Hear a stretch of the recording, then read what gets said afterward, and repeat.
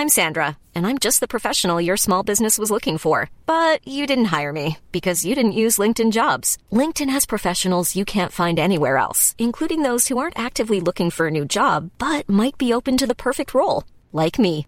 In a given month, over 70% of LinkedIn users don't visit other leading job sites. So if you're not looking on LinkedIn, you'll miss out on great candidates like Sandra. Start hiring professionals like a professional. Post your free job on linkedin.com/people today. Millions of people have lost weight with personalized plans from Noom. Like Evan, who can't stand salads and still lost 50 pounds. Salads generally for most people are the easy button, right? For me, that wasn't an option. I never really was a salad guy. That's just not who I am. But Noom worked for me. Get your personalized plan today at Noom.com. Real Noom user compensated to provide their story. In 4 weeks, the typical Noom user can expect to lose 1 to 2 pounds per week. Individual results may vary.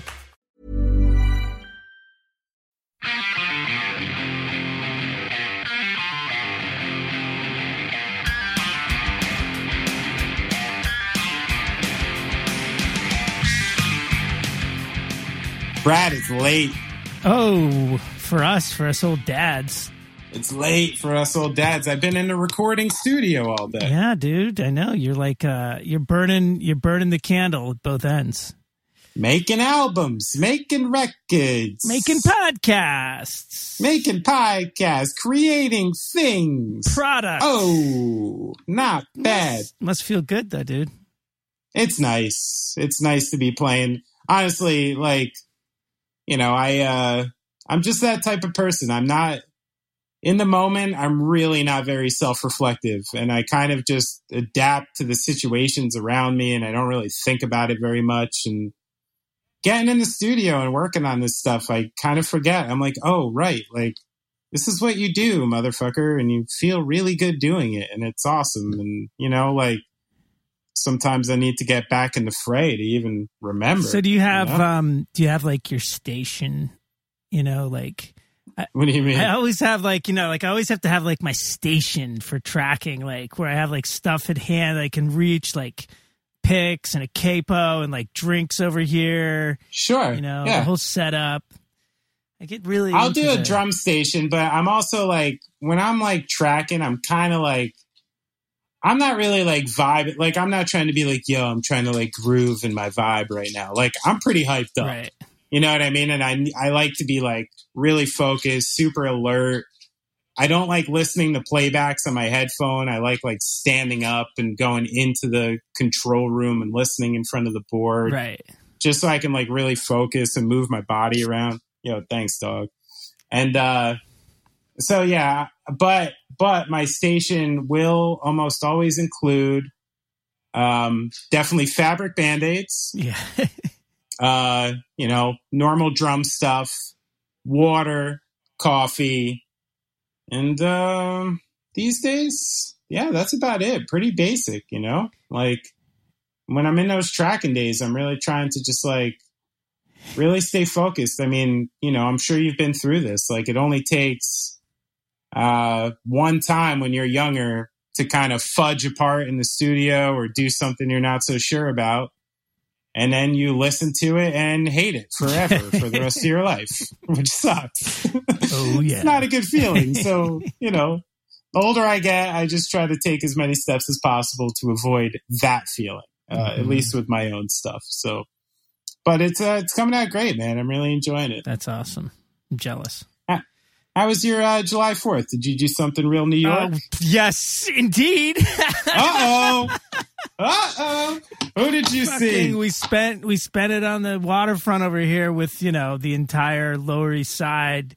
It was like a fucking war zone, dude. I mean, oh, was it nuts? Oh my God. You know, I mean, we didn't need the Macy's fireworks, put it that way, because the Dominicans had it like going off, like right up your ass.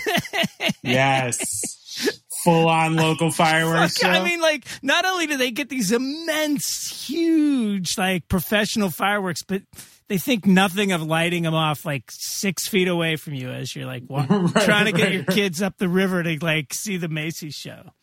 It was it was really intense. It was pretty hilarious. And what, like, I'm a little confused. Like, what happened in the last 5 years? Because, like, fireworks used to be illegal. And I don't think they are anymore. It's like it's gradually loosened up, and I think just over the last what's been going on over the last year and a half, the cops are just like, you know what, I got other shit to deal with. When I was a kid, you had only 2 resources to get fireworks. If you wanted to get them any time of the year, you could go to Chinatown, New York, right, and you could find some. Yeah. But then they used to set up these firework pop-up shops right over the border in Pennsylvania.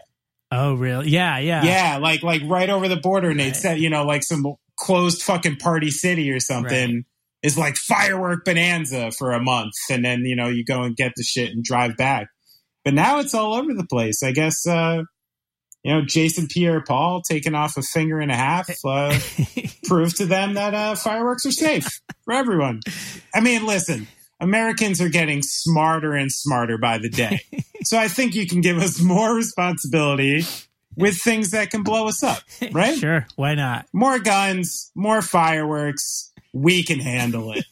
I will use my sarcasm to introduce my dear, dear friend, one of my favorite people on earth, Brad Clifford, who is immensely talented and focused and amazing. I'm always impressed with Brad. He, started in, as a great guitar player. He's in fairly legendary, hardcore band from Milwaukee called Synth by Man, who was on Revelation, and then did a few years in Poison the Well, and eventually got on the road teching, and it's just worked for great fucking bands like, Taking Back Sunday, Against Me, Gaslight, Slipknot, Mastodon. He just goes from band to band, and no one ever has a bad thing to say about him. I think one of the cool indicators of the kind of dude Brad is he said the story in this interview that I'd never heard, which was when he had the opportunity to go to Poison the Well from Synth by Man, and he literally got his band's blessing to do it. Yeah. When the fuck does that happen? That is really weird. That's the only time. That's the only time, exactly. And to follow it up, when Gaslight first was recommended Brad by our friend Scott, it was a little last minute, and we had asked him to do not only a tour, but yo, you want to come do the cycle, you know what I mean? You can do the whole tour. Right. And he, because he's a great guy, he had a 3-week or something tour booked with Taking Back Sunday. And he was like, listen, I can't start with you guys because I'm committed to Taking Back Sunday and I got to do this. And those dudes heard about his predicament and literally told him, hey, Brad, you should really take that job. We'll find somebody else. This is kind of human we're talking about. That's this is pretty cool. It's kind of just indicative of the type of person he is. He's very giving. And I think people are really willing to give back to him. But I found Brad when we started traveling together, just this really calming and uplifting and motivating spirit to have around. And even to the point that Brad and I started rooming together for years just because the vibe was right, and it just felt good. And it's a nice person to be around. And I was so happy to have him on. I happened to be in the studio today next to old Jared Hart. Yeah. So he came and filled in and asked some fun questions. Jared has been tracking vocals literally all day long. So I can't even believe he still has a voice, let alone doing the interview. So that was a lot of fun, though. Yeah. And Brad has lots of great stories. Should we hear some? Let's listen to him. It's going on track!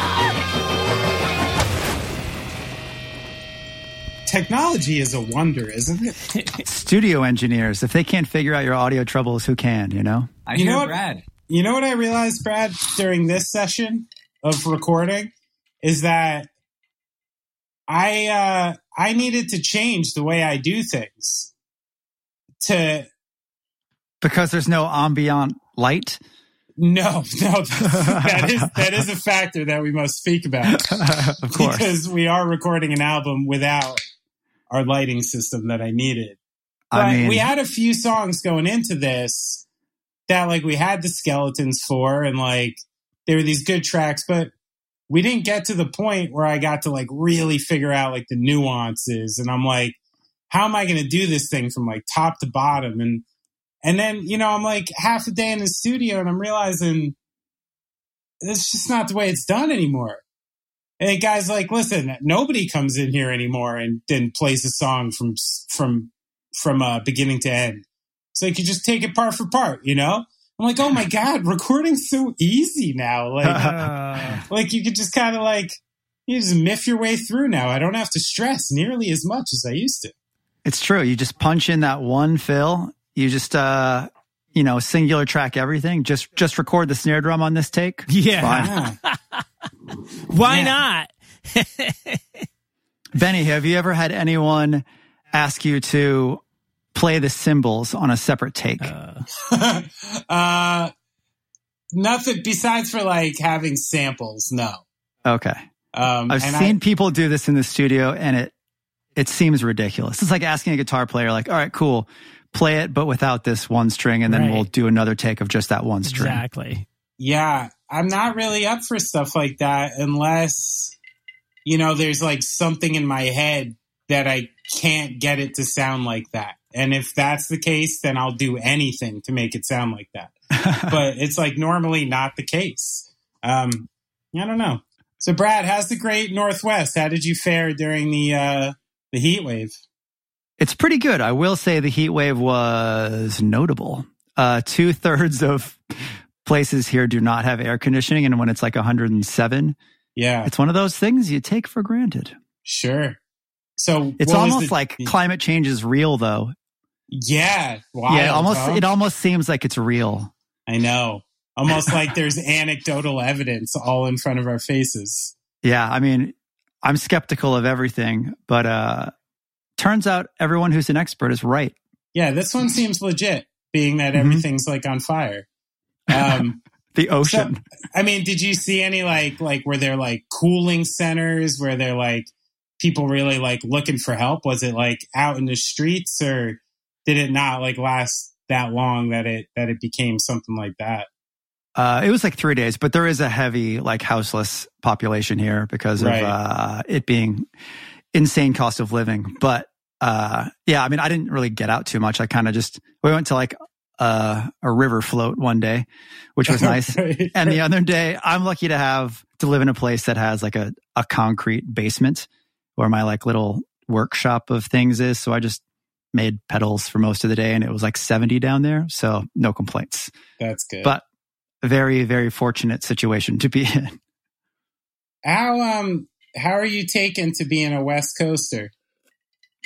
It's good. There are many days when I will leave the house and look in one direction and see like the Olympic mountain range, and then look up the hill the other way and see the Cascade mountain range. And it's real freaky for a boy from the Midwest. Yeah, sure. But there's also many days that I just wake up and I'm like, I live on the West Coast.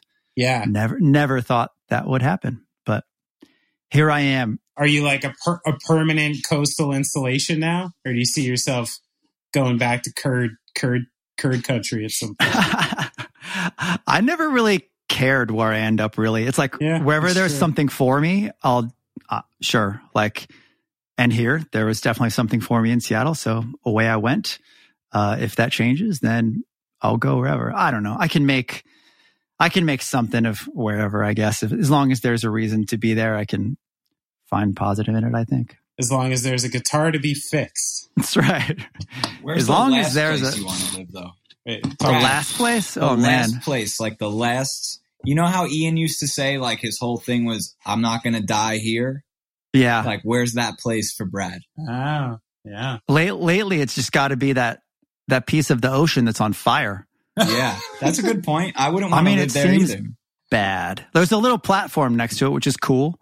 So you can just like get out of the fiery water for a little bit and maybe chill on that platform. Get a tan. But aside from that, there's not there's not a lot of import and exporting. There's not a lot of gardens. There's not a lot of access to goods that you might want. I think so. I don't want to go there. I don't want to die there. Good place to die. Bad place to live. Strong. That's very strong. Great answer. But I think Jared's going for the meat here, Brad. We want shit talking. What's a You want city shit talking? You in came to the America wrong guy. you don't like? Oh man. Or you just had like a miserable, Or like, yeah, one of those towns it's always raining. Every time I'm in Kansas City, it's overcast. You're like what? Like Seattle?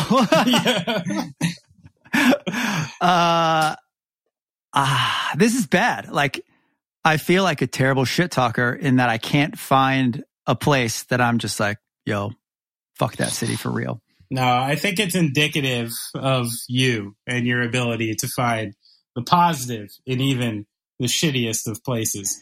Even the ocean on fire. I'm curious. I mean, now, we're going to get into this a lot about your background in playing music and teching and all that. But when's the last time you had a 9 to 5? Never. This is the right the now. First time. Yeah, I've never had a 9 to 5 in my life. Wow.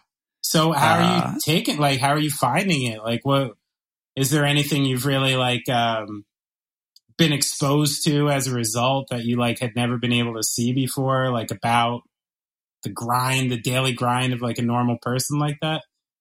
Yeah, it's definitely a grind because tour is a grind and all that stuff too. But there's more periodic days off on tour stuff. And I don't know, the 9 to 5 thing, it's cool to come home every night, but it's also, I guess I'm used to the thing of tour where, at the end of the day, there's the event that the reason you're there and you're the whole day is building up to this pinnacle. So you have that, but then the 9 to 5 is the whole day you're just building up to when the anticlimax of just being well, I'm done now. And then you cruise home, but it's exhausting. And it's oddly more stressful, I think. Really? Yeah, which I've told that to a few friends and it's pretty surprising, but I think maybe it's just for the work that I I'll take it seriously and people's instruments are very personal to them. Yeah. So I'm constantly, every guitar someone comes in to pick up after repairing, it's are they going to like it? Are they going to come back? Are they going to hate it? Right. What's the thing? And there's not a lot of people who will want to make adjustments, but there is that you good? Is this to your liking? Wow. So really you feel more, you feel more nervous handing off a guitar to some rando at the guitar shop than the dude from Slipknot on stage. Yeah, because there's not the personal relationship. You don't know how this person likes it unless they're explicitly telling you certain things they do or just I don't know, man, make it rip, Yeah. But that means different things to different people. And not that I'm sweating it. The job is the job and you kind of know what works for most people. Right. But yeah. So how are you getting motivated for it? I know you're so fueled by, just being in a different place all the time and seeing different people in different cities and, when you can, getting out to explore those towns. And I know that's very motivating for you. So what are you doing? Are you doing anything new on a day to day to kind of get yourself moving and make sure you're motivated for the day? Not really. Yeah. I've definitely had to adjust schedule and things. I used to be the kind of dude who just wakes up 15 minutes before I have to be somewhere and be all right, I'm out, slap on some pants and I'm good. But now I kind of have to like wake up a little extra hour early and ease into things and kind of get in, which reminds me of you. I feel like that's a very Benny process to like, prepare yourself and give yourself like the moment of clarity to be where you're going to be. It's true. I try. Yeah. And that's why it takes so long to do anything, though. But, like, I got to wake up. I got to have a 45-minute bath. I honestly, I find it with kids. I'm just better. Like, if I can manage to wake up 45 minutes, hour before my kids do, and I just have a fucking minute to just, like, get my head on right, drink some coffee, take in anything but that. But when I have to go straight from, like, waking up to the grind, I'm just worse. I'm in a worse mood. I'm just less lively, less sleep. I understand. And then I see these fucking parents, you feel insecure in any section of life, right? Like, I wake up at like 6 in the morning and I'm like, all right, I got 45 minutes here to sip on some coffee, maybe check up on this. And then I see like the dude from 2 doors down fucking running, you know, at like 6, like doing all this stuff. I'm like, oh, fuck, is that what you got to do out here? Like fitness, dad? And that's when you just crack your window and you scream, overachiever! Like, shut up! You're probably getting skin cancer. Go home. Something like that. Do you usually wake up before the kids? Like, do you get that time? I do. I mean, I kind of like make myself, you know, it's like where, you know, someone might take a piss and go back to sleep. I just like make myself stay up and drink the coffee and enjoy the time. I'll even take like a weird power nap. I read a thing where since it takes coffee 20 minutes to kick in, you can like start drinking some coffee and then take like a 10, 15-minute power nap. And you're kind of awoken with like the bolt of caffeine. It kind of works. That's like taking uppers and downers at the same time. I know. Trying to race them against each other. We're all just recovered junkies. It's better than what I used to do, right? So, like, man, I used to do uppers and downers, and now I just drink coffee and try to take a nap, see which wins. Same shit. So I found something funny.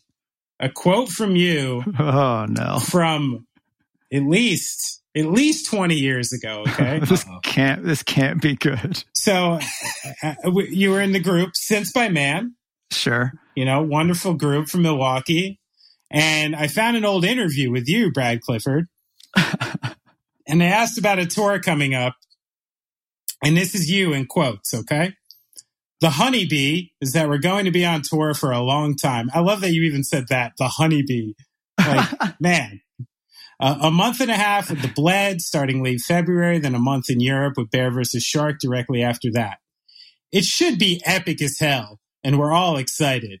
And I've already promised that our new shtick is going to be to stick our fingers in people's mouths while we play, and we're going to tickle their throats until they vomit. Sounds sketchy. What the fuck is that all about?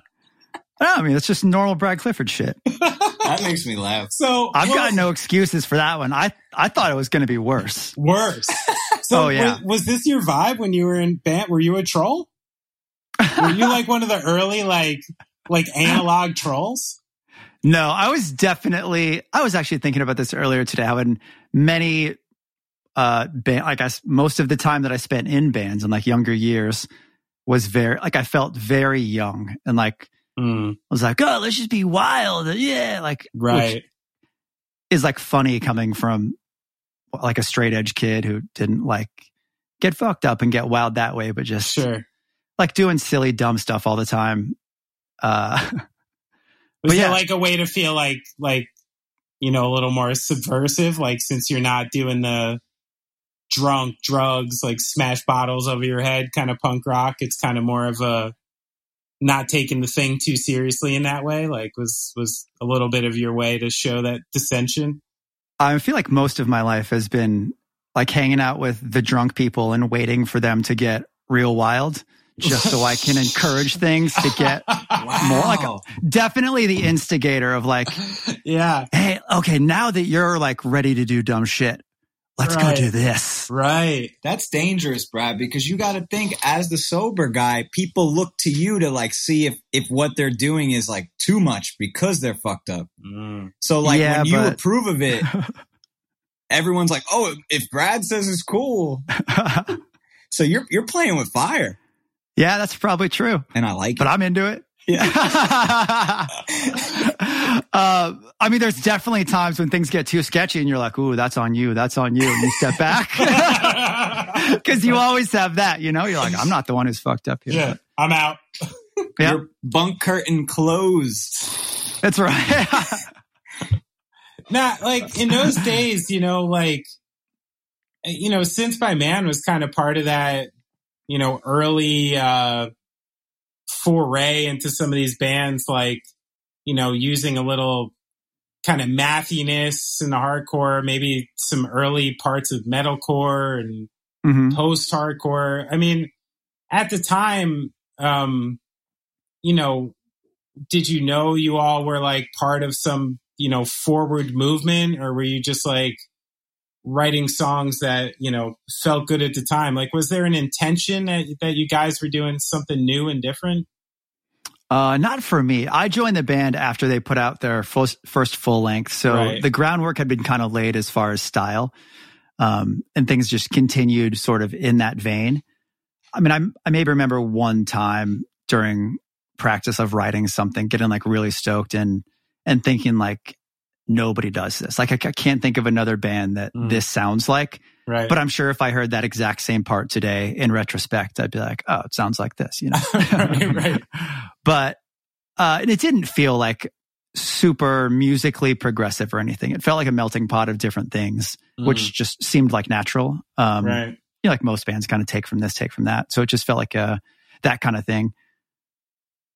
And how did you what was the process of going from Synths by Man to Poison the Well?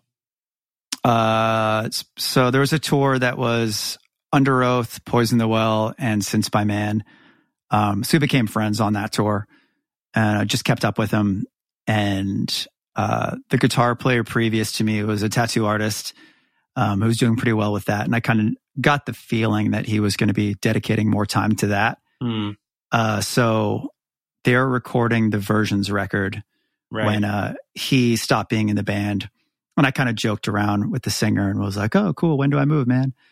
And just there was nothing behind it, kind of a laugh. And then the next week he's like, hey, were you serious about that? I'm like, wait, what do you mean? And he was like, I mean, because I mentioned it and people seem like curious about the idea. I'm like, oh wow. I hadn't really entertained that in a serious way, but and so then but I was in a band at the time, so I went to band practice and flew out the idea, and everybody was just like, it seems like something you want to do, and I know that's like in the style of things you dig, and I know you want to do more touring and more things like that. So they were supportive of me doing it. And wow. Yeah, that was kind of the transition. That's awesome. That's awesome that you got him behind you to make that move. That's really special to have that kind of support for that. Oh, absolutely. All the Synths by Man guys are we're always solid people, and they're still homies to this day. And I don't see that would change. It was just a great band to be in and great people. Milwaukee people, good people. Salt of the earth. Salty curd country, nice people. Now, you got to take me behind the curtain a little with Poison the Well, because I know Poison the Well a little bit. Jeff taught me how to make an apple bowl in the 90s. Very important to me, things like that. But I had even kind of forgot until I was getting into this, besides for Jeff, Ryan, and Chris, there's a remarkable amount of members of Poison the Well over the years. And you actually have a substantially longer stretch than a bulk of the others. Really? Now, a 4-year stretch is pretty solid. You're in top 10. Now, 10. Just as far as band operations went, why do you think there's so much turnaround? And when you were in the band, was it ever a very settled experience, or did it kind of feel like you may be in and you may be out? I started off just being being brought in as a hired gun, because they had recorded Versions as a 3-piece essentially. Right. And we're just looking for a couple. Scandinavia or something, right? Yeah. They did it with Pelle and Eskil in Sweden. Right. So they just players to play on that. So yeah, I came in just kind of doing that thing. And then through the course of that cycle, when it sort of ended and they were going to start writing for the next record, then me and the bass player, another Brad, started writing with him to kind of see how that would go, and then ended up becoming members at that time. Right. Yeah. But it definitely never felt like my thing, it's such an established band, and right. And like I said too, how I was always young and stupid and wanted definitely in retrospect felt like that, and I always just wanted to go crazy on stage and play fast, all that kind of stuff. Yeah, They were definitely much more matured musicians than me, and it was the first time in my life playing with them that I had to my timing's really bad. I have to focus on my musicianship. It's not about putting on the show or being wild or stuff like that. Things that things that did seem to be a priority in bands previous. You kind of had to step up that side. Yeah, or try to, you know. But yeah, it was very much their thing. It definitely didn't feel like, oh, this is the Brad version of the band. Like, it's not that vibe going on at all, you know? And you never like really had the impression like, yo, I'm in like Poison the Well forever. No. And not that I was like waiting for the axe or anything like that. Sure. But yeah. Oh, it's interesting. Yeah, I saw like Poison the Well is getting a lot of love in retrospect, kind of, you know, as like one of those pioneering bands that we were kind of talking about earlier, sort of like change the game a little bit, change that style of music. When you're like writing with Poison the Well, how's the process? Is it like kind of stem from Ryan down? Yeah, mostly. Yeah, I mean, he's a great guitar player, and he, you know, a lot of the band's sound is his vibe, you know? Sure. So yeah, some of that, the Tropic Rot was the last record, and I mean, it's hard to break down percentages, but there was like one song that I wrote the skeletons of, and then we'd contribute like parts here and there. There's certain songs that are like, you know, kind of go riff for riff and arrangement. But yeah, by and large, I mean, definitely the Chris, Ryan, Jeff dynamic is that band. Right. And there was definitely not like any, at least for me personally, no, like, oh, whoa, I'm writing with this epic band kind of thing. Right, even though to me, like I don't remember, I'm terrible with years. I don't remember what age I started playing with them, but I mean, like according to Wikipedia, it was 2006, Brad. Okay. Well, like, and your Discogs. We asked Alexa. Yeah. Hey, Alexa, tell me about, but like, you know, when Opposite of December came out, I was definitely a fan. And oh yeah, like all that stuff to me, aside from any personal involvement in it, I definitely think it is influential on so many other bands, and was like, maybe legendary is a weird word for any band, but certainly within that scene of things was a really important band and like really important releases, I think. Hey, Brad. Yeah. So I like love when friends hop in other bands and just get down with it. So was there a song that you were most stoked to rip live when you joined Poison the Well? Like that you were like, I'm going to lose my absolute mind playing nerdy right at the end of the set. Yeah. Yeah. I mean, that a lot of like the Opposite of December stuff, you know, I'm trying to keep up and like learn the songs early in rehearsal. So it's like a much more chill thing. But I definitely remember my first show was like, I don't know, like a small club in South Carolina or something like that.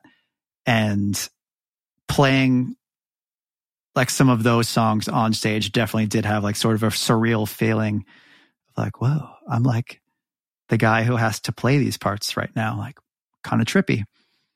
Wait, did you have some impressive stage moves? I mean, because I see these pictures of you when you were young.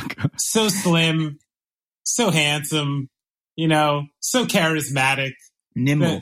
You had that swath of hair, that swath of hair going over your forehead. You got a little comb over vibe? Yeah, man. If I don't now, I definitely did then. Yes. I like to refer to that look as the emo lion.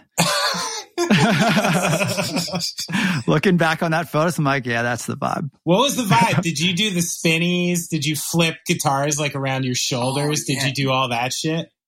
No, I don't know. I've never wanted to like it to be a real like shticky, planned out, like I've got moves kind of thing. Right. You've got the height for the guitar flip though. You do. The over the shoulder, because it's true. I'm a little lower to, you know, like vertically impaired. So a neck usually would crash into the floor if I attempted to do that. That's so true. I feel like you would get a good clearance. I don't think, I mean, plus at that time we were into nice guitars, which deters the guitar flip. Copy. I can't imagine it's deterred it from all the people you've worked for. Like that's one of the things I know about you. You know, I know how much you care about those guitars and how much work you put into them to make sure they're right. Do you ever just hand it off to someone and you're just like, oh, don't do that? Oh, no, it's the opposite. Like, oh, I want people to destroy things. Because I think it makes a better show. Yeah. I mean, not if they're like planning it and like, yeah, in this song, smash your guitar, you know, like that's stupid. Yeah. But I worked for At the Drive-In briefly, and the guy I worked for was like, oh man, like I kind of wanted to throw my guitar at the end of that show, but I felt weird about it. I'm like, why? It's like, I don't want to make extra work for you. And I'm like, dude, whatever you can do, if it feels right, it's probably going to make for a better show. And I might not be able to fix everything, but I'm open for the challenge. So if you can come up with something I can't fix, I'll figure it out one way or another. Just do it. And that's kind of part and parcel for really your whole philosophy about the thing, right? Is like really, you know, your contribution to the entire thing is so important to the overall show that you see it almost as like we're all playing a part here in a larger experience. And because of that, like, does that mean you just like can't take jobs for bands you don't like? No, I mean, I'd be willing to work for whoever, but I guess I've been lucky to have the option of working for people that I have some interest in, at least. Right. Yeah. Over the like, you know, something that may offer more money, but I don't have any musical interest in or anything like that. Right. Plus, it's like sort of the investment thing. You know, if you like somebody, you're going to be more attentive to the things. You're going to want things to be better for them. And although I, you know, wouldn't want that to be the case and affect the job, like I'm sure it does, even in a subconscious way. I just want to see you get a job for like Third Eye Blind and just be like, Steve, what the fuck, man? Don't do that. Because you're like, I don't care about your show, you know? Like, so, but that goes into something else, because you've had like this really great, you know, because of your experience playing and you're such a big fan of music, and now because of your job, you've essentially had like one of the best seats in the house watching thousands of shows with great fucking bands. Mm-hmm.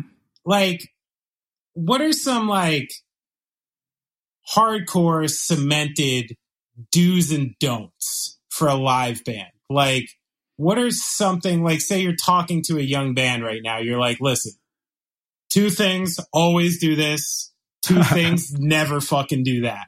Like, what are they? What are like cardinal rules? Like from a how to operate your band standpoint, or from like strictly a live performance thing? In this context, live performance. I do have a follow-up as far as the band thing goes. Okay. Live performance.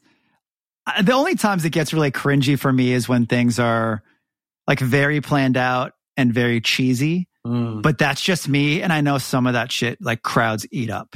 Right. But for me, it's like, I don't know, any stuff that's like you give the same speech every night, or you give the, like, here's the clap along part, or some stuff like that is just like, whatever to me. Right. Sure. But I mean, anything that, maybe it's just like a less, it's more of a theatrical thing. Like you have your shtick, it works well for you night after night, and that's kind of the way it goes. Right. Like I get that standpoint of it, but I think I definitely find it more endearing and more to what I dig about music and live stuff when bands are just like, I'm feeling it. I'm going to do this tonight, you know? Sure. And you think it's like also on the ancillary, like beneficial to the band to do that, you know, like in the long run? That's where you figure out if you've got it or you. Right? Yeah, it's where like, well, that's also where you figure if you've got it or you don't. Like, you know, if you're coming up with different things every night or doing things a little differently, like you're trying it out. Like you don't know what's gonna fly. Like some people might not respond to this, sure, or you might not pull it off. Whatever you're trying to do. Yeah, sure. So I guess that all comes down to the individual of how well they know what's going to play or how well the crowd's just into whatever they're going to do, you know? And what's a do? Like, what's something like, hey, you're about to go start playing good shows. Make sure you're doing this. I mean, certainly from my standpoint is make sure your equipment is solid. Right. Like we've all been to shows and worked shows where things fail. at very bad times. Yeah. Uh-huh. Like, oh, you're playing a stadium right. And all of a sudden this goes down. Like, you probably could have spent more time working on that, or, you know. Right. Yeah, I think just having all of that locked in. I mean, that's the whole point of anything I do or any other tech or whatever. Right. Or anybody who cares for their own stuff too, is, you know, this is all a tool. Like, it's the less you have to think about it, the better. So the more you can prepare for it in that way, so you don't have to think about it, and it is just the vehicle for you to make music. Yeah, sure. That's what you got to do, you know? Yeah, badass. Now, like, to wrap around to that other thing, you know, in the same token, you know, you've been on stage 1,000 times. You've also been in 1,000 tour buses and watched 1,000 bands, you know, have these interpersonal dynamics. So I'm sure you've seen, you know, and from a text point of view, you often have to watch these conversations play out without being able to really offer your opinion into them. So, I mean, like, is that ever frustrating? Like, do you ever just see people arguing and you know there's just this painfully simple solution that you just cannot offer? No, because it's such a personal thing. Like, I will say it's kind of the opposite. For me personally, it's extremely liberating being around those conversations. So you're like, I don't have to fucking be part of it. Yeah, like, that's one of the toughest things about being in a band to me, is that, you know, you like, it's a democracy in most bands. So you are like, you care a lot about this one thing, or this one aspect of something. Like, I really believe, like, this song should be the first one to be released from the record, or something like that. Right. But then everyone else disagrees with you. Like, it can be a really tough dynamic. And then there's, you know, so many conversations around that, and you're trying to get other people to see your perspective, and they're trying to get you to see yours. There really has to be a lot of good communication and dynamics in that band for it to work out well and still be like a happy thing, I think. So not having to have my heart invested in those kind of things is pretty liberating. And I mean, there's countless times being around bands when they're like, you know, having the disagreements or serious talks that every band has, and being able to just be like, well, I'll be over here. Yeah. You let me know what you want to do, dog. I'll be chilling in Brad World. Whatever you got some good vibes to bring me. Now that being said, like, you know, even though you can't really offer your counsel in the moment or something, or, you know, you enjoy getting away from it, like, what are some things that you've seen the higher functioning bands you've been around, the bands that have good dynamics and operate well and speak well to each other? Like, what are the common things and the threads that you find in, like, bands like that? I think that's more like love and respect for each other. Like, you know, you're more likely to hear someone's opinion for what it is, even over your own, if you really care about this person who's talking to you. So I kind of think the more you're close and invested with your bandmates or whoever you're working with, the kind of easier it is to be open to that kind of thing. Right. So I think the more successful bands that I've seen navigate those situations are people who have pretty close relationships.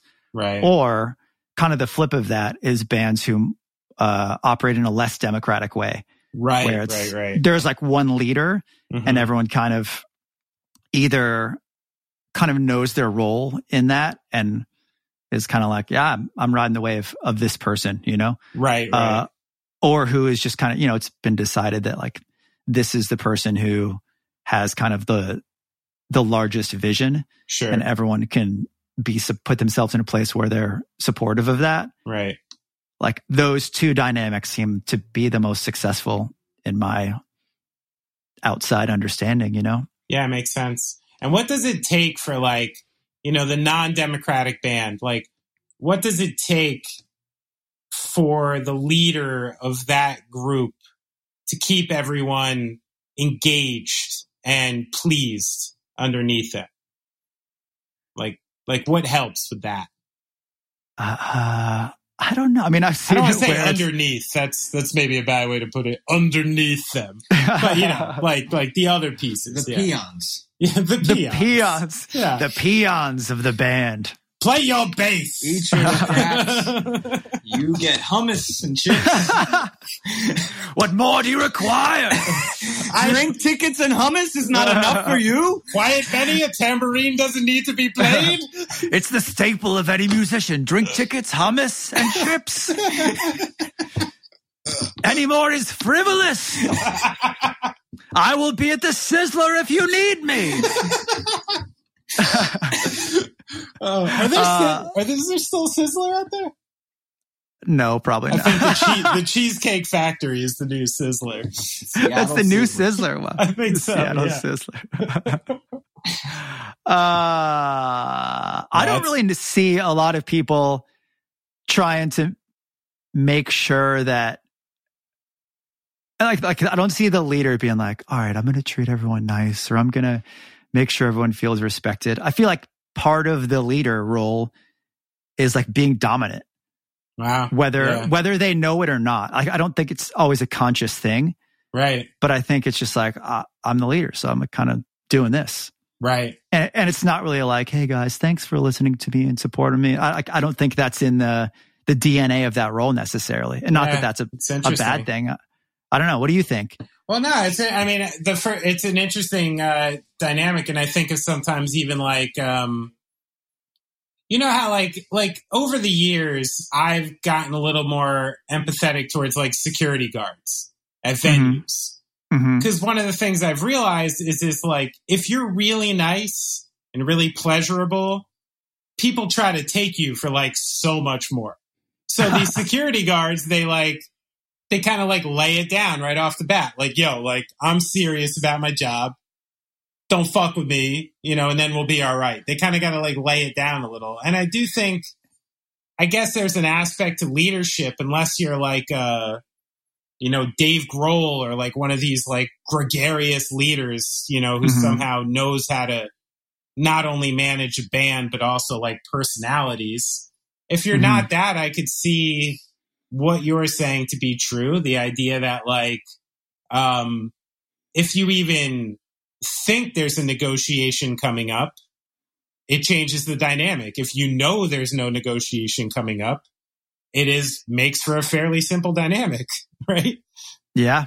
So, yeah, I mean, I could see the truth in it. I think the thing is, you know, the people underneath, as we said, the peons, they either have to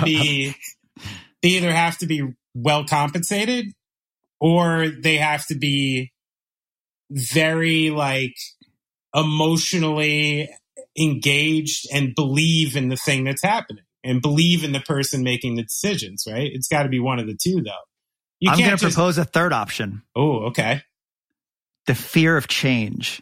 Oh. I think so many people, especially in this, like it's a lifestyle. Like it's not just like a job, you know, it's like a full on lifestyle for a lot of people. Sure. Like if you're not doing this, what are you doing? Like it doesn't parlay really easily into another job quickly or another line of work or another option. It's kind of like you've got your ride. Are you going to get off? And then if so, what are you going to do? And how much are you going to hold your tongue because of that? Right. I feel like I see that, you know, pretty often. Yeah, sure. Like just people kind of hanging on because they just don't want to lose their lifestyle. Yeah. I mean, there's so many positives and negatives but it is tough to just like totally change the train for a lot of things. Yeah, it's a good point. Like players especially, like, you know, like crew stuff is like total mercenary work and whatever. You could quit this band and go work for another one. But players, like whether they're hired or like members of the band in whatever capacity, like I don't think it's real easy to jump from one to the next kind of thing. Right. Yeah, that's true. So tell me a little bit about Slipknot.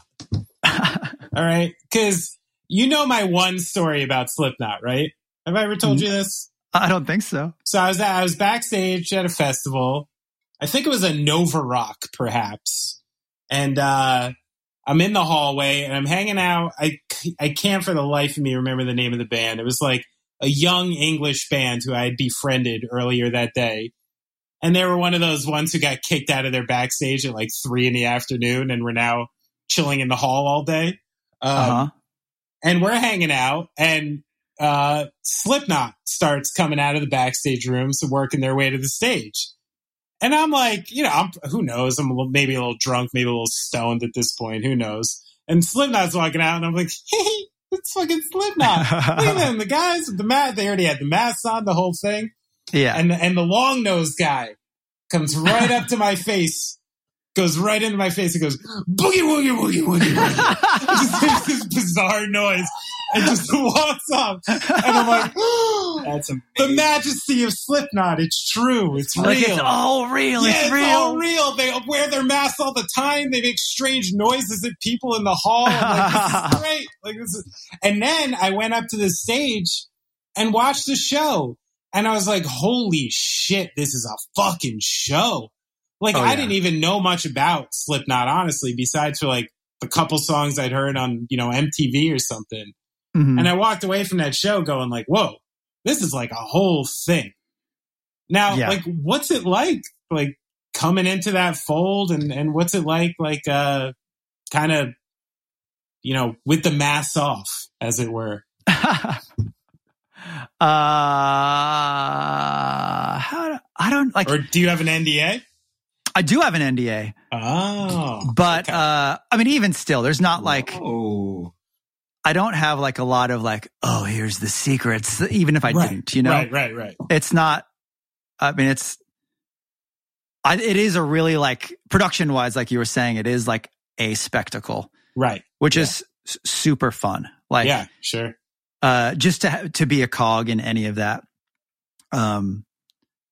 And I do think they're one of those bands that are they do seem larger than life because they have more going on, beyond the normal band thing, with the masks and everything. Yeah. And tons of production. They do things big, which not a lot of people have the foresight or the dedication or the follow through to really do, or even the fan base to be able to support that. Right. Sure. But it's that's the thing. You're probably not going to see Slipknot play an intimate fly date with whatever. We've done a couple little small things with a scaled down thing, but even still, then it's as much as you can. It's still way more than what another band would kind of do in that situation. Right. And I think that stuff's really interesting and commendable, and definitely speaks to the whole vision of the thing. Sure. Now, behind the scenes, would people be shocked at Slipknot's normality, or is it the Valhalla of decadence that people probably imagine? No, everybody's just a person, right? Yeah. But how a guy with a mask isn't. It's the whole Batman thing, Oh, yeah. We've all worn masks on Halloween and transformed into a totally different, exactly, yeah. Liberated or decadent personality, right? Based on that little switch alone. You know how many times I've just felt like a sexy nurse on Halloween? Hundreds. So yeah, what? What's the vibe like? Is it family style? Is it wild? What's it like in the Slipknot camp?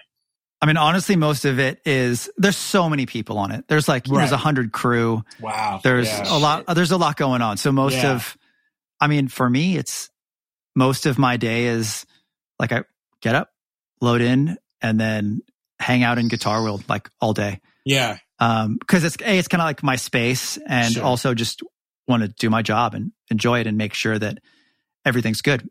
How much stuff are you managing in Slipknot? Just one guy, but that's our rigs aren't small, right? And it's not there's not a whole lot of things that are we better switch to Axe Effects because it's digital and it's small footprint and it'll save on shipping or things like that. It's they want to sound the best and do what's fun and what they're comfortable with. Yeah. So there's enough. Plus, I don't know. With my guy too, I kind of encourage also, like, you have a lot of cool guitars. Let's bring them out. And who do you tech in Slipknot? For Jim Root. Okay. I found like there's some interesting like fan sites for Slipknot that were kind of like stalking you. Me? Yeah. There's literally like a Reddit thread about who Jim Root's guitar tech is, and like little like Instagram clips and stuff like maybe showing you and stuff like that. It's some pretty hardcore fandom, man. That's weird. Yeah. I mean, I'm sure to quell that. I mean, he's definitely posted like a photo of the two of us, like in Guitar World. So I don't think it's any secret or anything like that. If you guys have a great tour, do you get like tour masks? What do you mean? You know how like sometimes they're like, great tour, here's like jackets with like the tour embroidered on them. Do you all get tour masks? No tour masks. Oh, bummer. You should bring that up, Jim Root. I don't know. Such a cool thing. I could listen to dudes on pedestals playing like steel drum. Like, I remember just being like, what am I watching? It's like metal meets Mad Max, but it's like super melodic. There is a Mad Max vibe going on. Yeah, like there is. That's a good. And that's the thing. They're like pretty unique in a lot of ways and do so many different things. You know, like if another band has 9 members with 2 percussionists, like then they're going to be called a Slipknot clone. If they wear masks, they're going to be called a Slipknot clone. There's many things that make this band what it is. Yeah. So if someone else does that, it's just immediately associated with it. Yeah, that's true. Yeah. Good for them. Cool. They cornered a bunch of markets. Yeah, there's not a lot of bands who could say that. They're in like a small list with like Kiss, Rush. Yeah. No, I don't know. We can't go through this. Speaking of Kiss and Rush, it's actually something I wanted to talk about because I've thought about it before. And like, you know, we even had not that issue, but that commentary with Gaslight, you know, where you start getting into bigger rooms and it's like, wait, like these stages are bigger. There's more people here.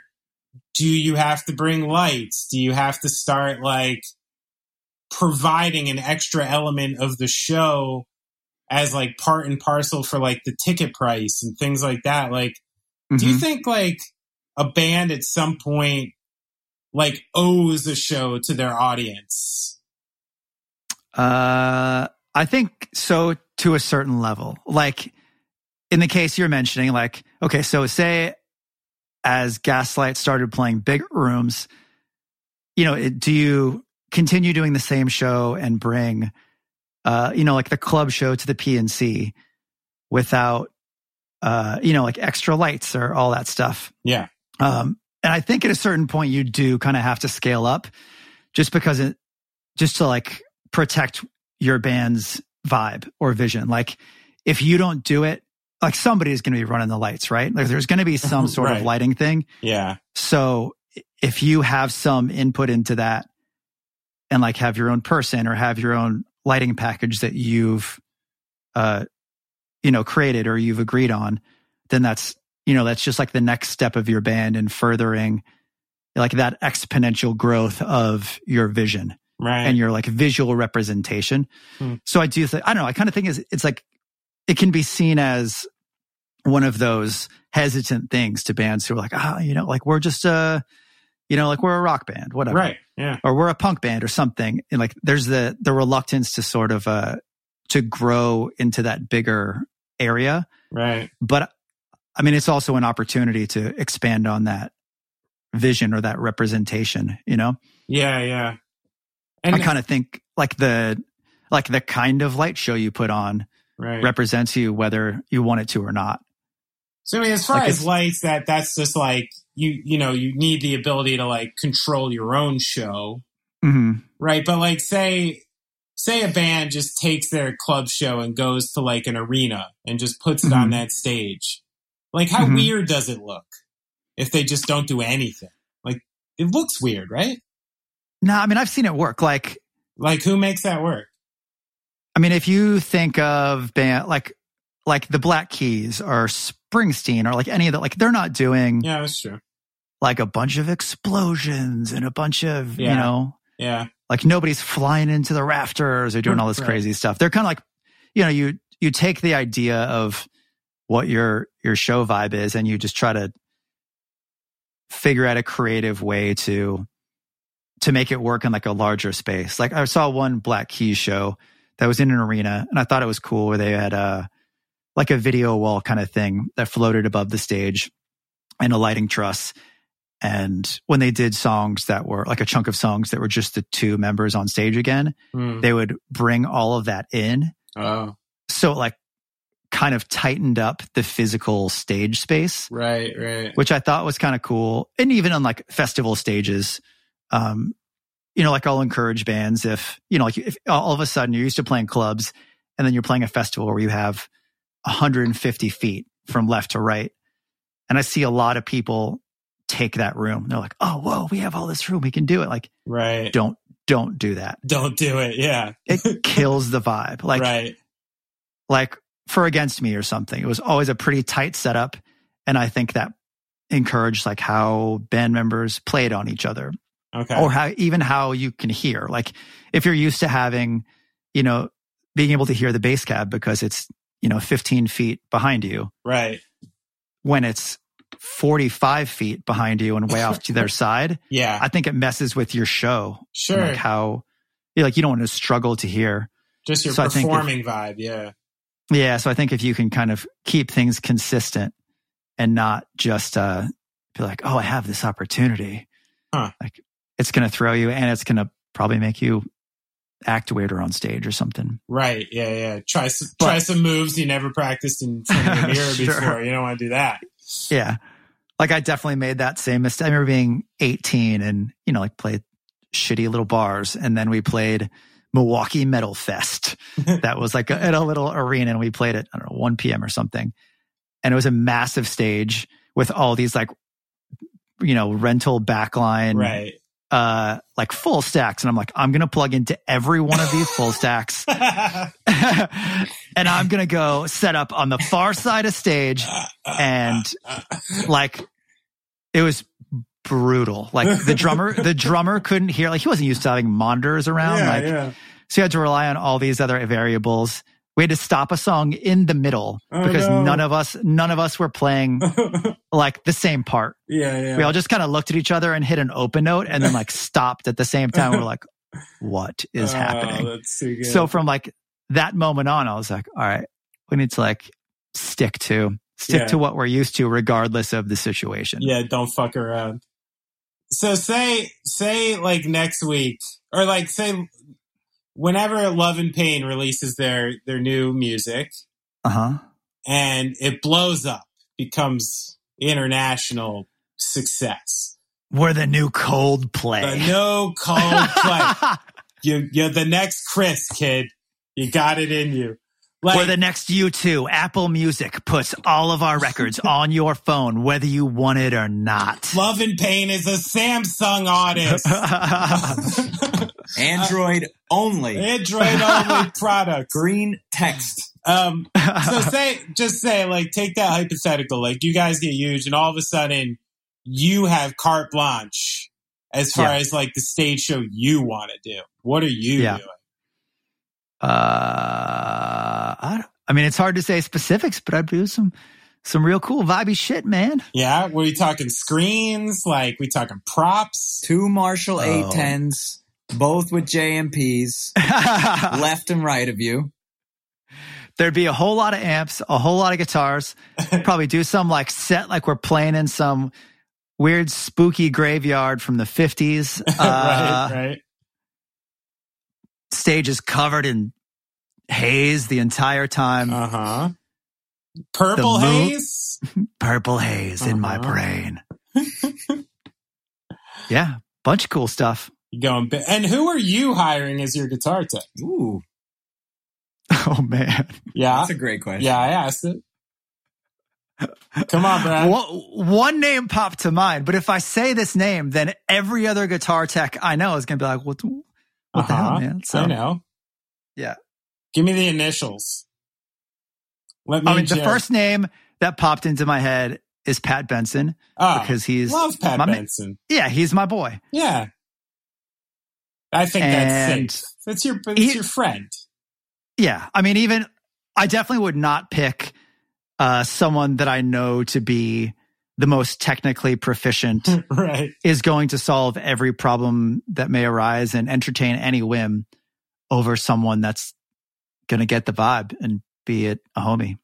Well, I mean, that's half of the job, right? Of being the crew, you know. Unfortunately, yeah. Not like for that. Like, I mean, unfortunately I know many people who are very technically proficient who get fired because it's just not the vibe. Right. But I also know people who are like very much the vibe who get fired because they are not as technically proficient as the job would demand. Yeah. It's interesting. It's that like tough balance thing for everybody, you know? And it changes from group to group, you know, job to job. Sure. Now, Brad Clifford, you're one of the most like committed travelers. Detestable humans. No. You'll find out in the intro how much I actually love you, Brad. You know I love you, and you're going to find out how much. Did you already record an intro? Not yet. Okay. I had to see how this panned out. See if you were a fucking dick about it. You know? You're like, Brad Clifford, I used to like him a lot. Things have changed a bit. Yeah. After 70 minutes on Zencastr, dead to me. But I was going to say, you're one of just the most committed travelers I know. You know, like one of those people who you never seem to tire from the road. You know, like we'll show up in Brussels and I'll be like a total bummer throwing my stuff on the bed. Just like, ugh. And you're like, come on, let's go. Like, come on, we're doing this. We're doing the thing. Let's go.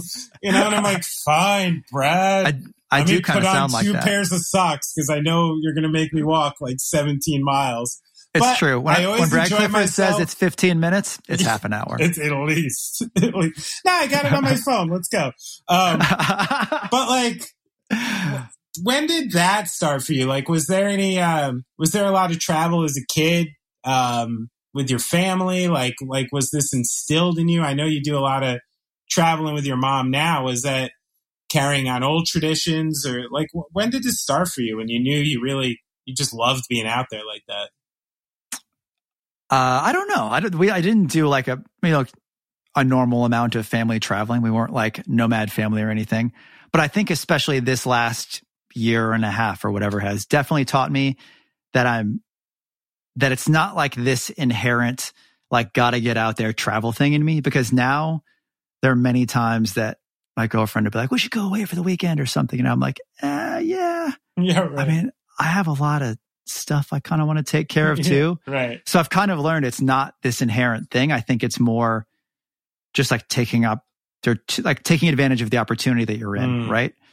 Like, I don't want to be the dude who someone is like, oh, you've been to Brussels. What's it like? And you're like, I mean, it looked like this from the window. Yeah. You know, like I spend enough time just like in a venue or in a parking lot that if there is the opportunity to go check something out, like, I'd like to take advantage of the opportunity. Right.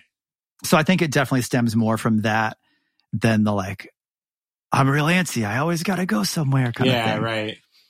So it's not some like, it's not like born of necessity. Yeah. Plus, I mean, that's definitely one of the advantages of touring and things like that, is getting to see many parts of the world that you would never have an opportunity to see otherwise, unless you like really dedicated time and resources to that. Totally. And there's tons of cool shit in the world, and there's tons of like weird, like, you know, like Atlas Obscura was always my like, every morning I'd see what's near and to find out like what weird quirky stuff was around. Yeah. What skeleton is in my direct vicinity? That is 100% my vibe. Yeah. Yeah. All right. Since Jared brought up skeletons, let's just get right to this. Uh-oh. Okay. Because we were sharing a hotel room one night. Okay. I don't even remember what city we were in. Paris. It was in, all right.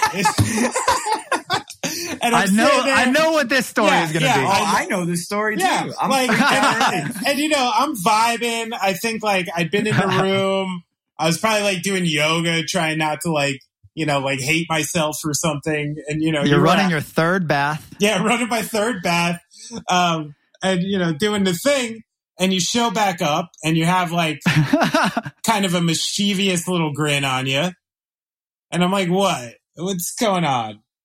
And you had told me, I don't think I saw it because I was terrified, but you had told me that a bone had miraculously left the crypt of somewhere in Paris and wound up in my damn hotel room.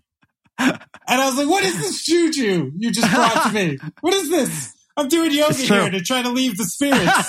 The spirits on the other side of the door. You just invited them in. So it's true. Dude, what the fuck happened? You really took a bone from a crypt? I did not, actually. So we had a day off in Paris. A bunch of people were going to go to the catacombs. And I had been there like the month before. So I was like, I'm going to go. I don't know what else I did that day. Go roam around to some other thing I hadn't done in Paris. And jokingly, I said to someone else who was going, I was like, bring me back a skull. And they're like, okay. And then, so I get a text. He's like, are you back at the hotel? I'm like, yep. They're like, all right, I'm coming to your room. I'm like, okay. And they walk in with like that same mischievous smile. And they're like, what's up, bud? I'm like, what's up? He's like, I got something for you. What? And he talks just like that. Yeah. Yep. And just tosses me something. And I'm like, what? I catch it.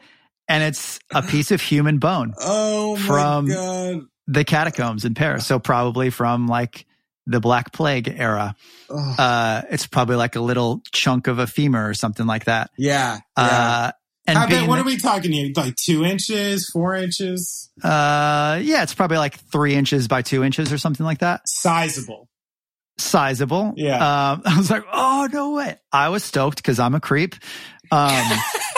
And I was very appreciative. And I was like, what did you didn't yank this off something? He was like, no, I saw it on the ground. I mean, have you been to the catacombs? No. Okay. Whatever. Lots of skulls, lots of old stuff, lots of but there's, pieces that chip off or something like that. Right. Sure. So he's like, he saw it on the ground and was like, oh my God, here's my chance for Brad. Yeah. And then like pretended to tie his shoe and like stuck it up his sleeve.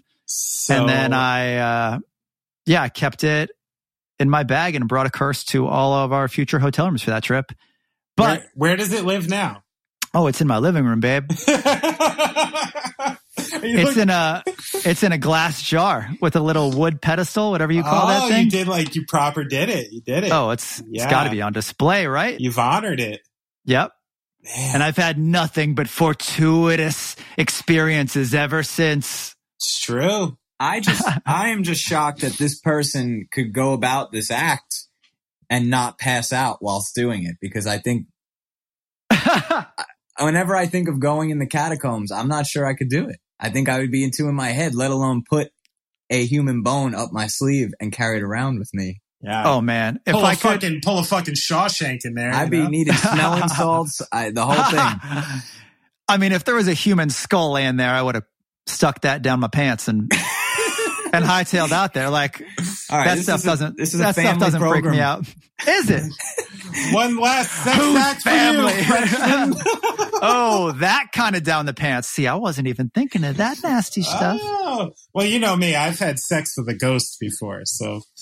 Oh boy! Tell us about that, Benny. I just told the story in a pretty recent episode. Which guest? I might not have heard this one. I don't remember when we recently got into hauntings, but it was just a few weeks ago. Okay. We'll talk about it in private, but I'm almost certain that I had a paranormal sexual experience. Did you climax? Yes. Great success. Yes, I did. So, all right. So you have this in your house. Never mind. We're not allowed to name names of the person who did it, right? We don't want to do that. We don't want to air that. I don't think it really matters either way. Oh, yeah, because we don't use his real name. Mav! I want to live. All right, no more inside jokes. Okay. No one will get our lamb jokes in the interview. But it's too fucking funny. You freaked me out so bad that night. It's true. You were like legitimately bummed. Yeah, I made sure I don't to never messing with voodoo. I don't, like I like leaving that stuff alone. It's like, you ever seen Ian Perkins in New Orleans? Yes. Like, he won't even leave his room. It's true. He's so scared of the voodoo that you do, I'm kind of the same way when you take, like, 1,000-year-old bones out of things. So I don't know if I've ever told you this, Brad, but, right before I die, like, if I have, like, some little, like, an hour in purgatory or whatever's going to happen, I was always hoping that I'd get to read my life almanac, Really? Basically stats. Okay. I love stats, and I wanted to read, like, the stats of my own life. Like, weird shit. Like, how many miles have you driven, like, total? Like, how many times have you, like, how many What's hours? What's your batting average? Yeah, how many hours have you collectively pissed in your whole life? Like, weird shit. I'm just curious. And one of the things I think about is, what city or place that I have not lived have I spent the most time in? Okay. What would that city be for you? I'm curious. Probably like LA or something like that. If you are there for a month making a record, that's, going to stack hard against every other day you've had a show day and an off day or something like that. You know? So boring LA. What do you think? For me, it must be the same for you, like a place where you made a record and spent a good grip of time. I kind of have like some years that I did like couch surfing and stuff. So strangely for me, it could be like Woodbridge, New Jersey, like because of non-touring couch surfing that I did when I was What if you took it out of your home state? Actually, because of the 2 albums, it's probably Nashville. Okay. Because between those 2, I spent like 3 months in that city. It's probably that. I know the year 2007, I spent more time in Florida than New Jersey. And in 2008 and 9, I spent more time in Germany than New Jersey. If it's Germany, we're not going to tell more time in Germany than New Jersey. That happens. The Germans, Thank you, Gunnar, It's true. So, Brad, we have a fan question. Oh, boy. You have a big fan that was hanging out with us in the studio today. It's true. That's weird already. Yeah. He's like, oh, you're interviewing Brad Clifford? I follow him on Instagram. I'm an Instagram enthusiast. Enthusiast. Yeah. So this guy has a question for you, a fan question for Brad Clifford. Brad Worrell. Hey, Brad. Dave from New Jersey here. What piece of music most influenced the person you are today, and what was your worst guitar-related injury? Well, Dave from New Jersey. My worst, the worst guitar-related injury, I feel like, would be an easier question to answer. I feel like I don't have many guitar-related injuries. I feel like I have inflicted guitar-related injuries. Like in Since by Man, as bands tend to do from time to time, you swing around the headstock of your guitar and your singer's face just happens to be there. Right. And they have to get stitches or something. Oh, this happened? Oh, yeah. You took out a face of your singer? Yeah, there was like a moment where, someone's going down on the headbang and your headstock is sort of coming up and their face explodes. But to his credit, we were in France on like the only little like shitty DIY European tour the band ever did. Super fun, but like really small like punk venues and fun stuff. So we're just playing on the floor of like a community center kind of thing. Right. And his face just explodes. Oh. And maybe, I don't know, like a couple songs left or something. So he's a ruler of a dude. So he just does the rest of the show. He carried on. Yeah. And there's blood everywhere. Whoa. And then right after, he like runs off, goes to the bathroom, which is like, the public bathroom. And I run in and I'm like, dude, are you okay? And he's like, I'm fine. Wait, don't you have a camera? Why aren't you taking pictures of this? Oh, what? And I'm like, that's my guy. Yeah. You were trying to do like what is it? The metalhead who took all the pictures of his friend? Mayhem. Oh God. Yeah. I'm like, I'm just checking if my guy's okay. And he's like, no, we just got to document the blood. Yeah, for the next album cover. Yeah, right. That's awesome. So that's probably the most physical damage. Never on yourself? No, I mean, the most like physical damage that I've caused is like repairing. I don't know, like this year I was like chiseling part of a headstock, and the chisel was very sharp and new, and kind of the blade slipped to the side and cut through the meat of my thumb pretty notably. Yeah. And I just kind of like looked up at the guy I was having a conversation with at the time. I was like, oh shit. And then ran to the bathroom and saw the damage, and then ran back. I was like, I need a ruling, super glue or hospital. And showed him, and he's like, okay, hospital, let's go. Oh, yeah, one of those. Yeah, just like guided me to his car. Wow. But as far as shows, I can't remember any times that I've like messed myself up with my own guitar, I guess. Okay. I see the guitar more as like a weapon that one yields, as opposed to one that hurts the one that is holding it. Yeah, so you're more like Ben Weinman style. Like just stab people in the stomach with it. Yeah, to a lesser extent. Yeah. Yeah. All right, what about the other question from your biggest fan, Dave? The piece of music that's most influenced my life, is that what it was? Something along those lines? It's deep. I guess it would have to be something in like formative years of listening to music. Like the first thing that would come to mind would think of like a Converge, The Saddest Day, or something like that. Like something that really made you lose your mind at a young age at a show and realize how deeply something resonates. Sure. Enough to sort of put a life on a trajectory. Yeah. You were like a hardcore metalhead when you were a kid, right? Yeah. I mean, I was like very into Nirvana and very into Cannibal Corpse. Right. Kind of thing. In like grade school and high school. But as soon as I kind of understood, like I had some friends who listened to hardcore, but I thought that was just like punk, which never musically was like my vibe. It was too much of a simple thing. Right. As opposed to my like, at the time, complex like death metal tastes. Yeah, right. But then, like specifically with Converge, a friend had it on once in like grade school or high school, and I was like, "What? This is a metal band?" He's like, "No, it's not. It's a hardcore band." I'm like, "What? Like, what? What do you see as this not being metal?" He's like, "Well, they don't have long hair." Right. Yeah. And I'm like, okay. Yes. But then also like, I'm like, okay, no long hair. Check. Got it. But then he's like, oh, it's like, plus it's not about like horror movie stuff. And then that's when I was like fully in, because I was never into like the horror movie aspect. Right. I was like, oh, this is like things that things that matter, or people talking about important issues or something like that, much more so than the metal world of things that I was into or doing.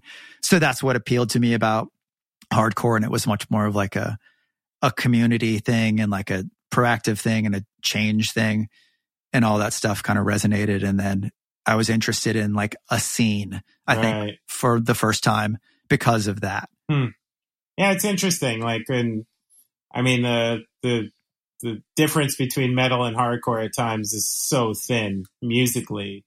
Oh, absolutely. It really just has to do with like presentation and lyrics, right? That's the only thing that really changes it. Yeah.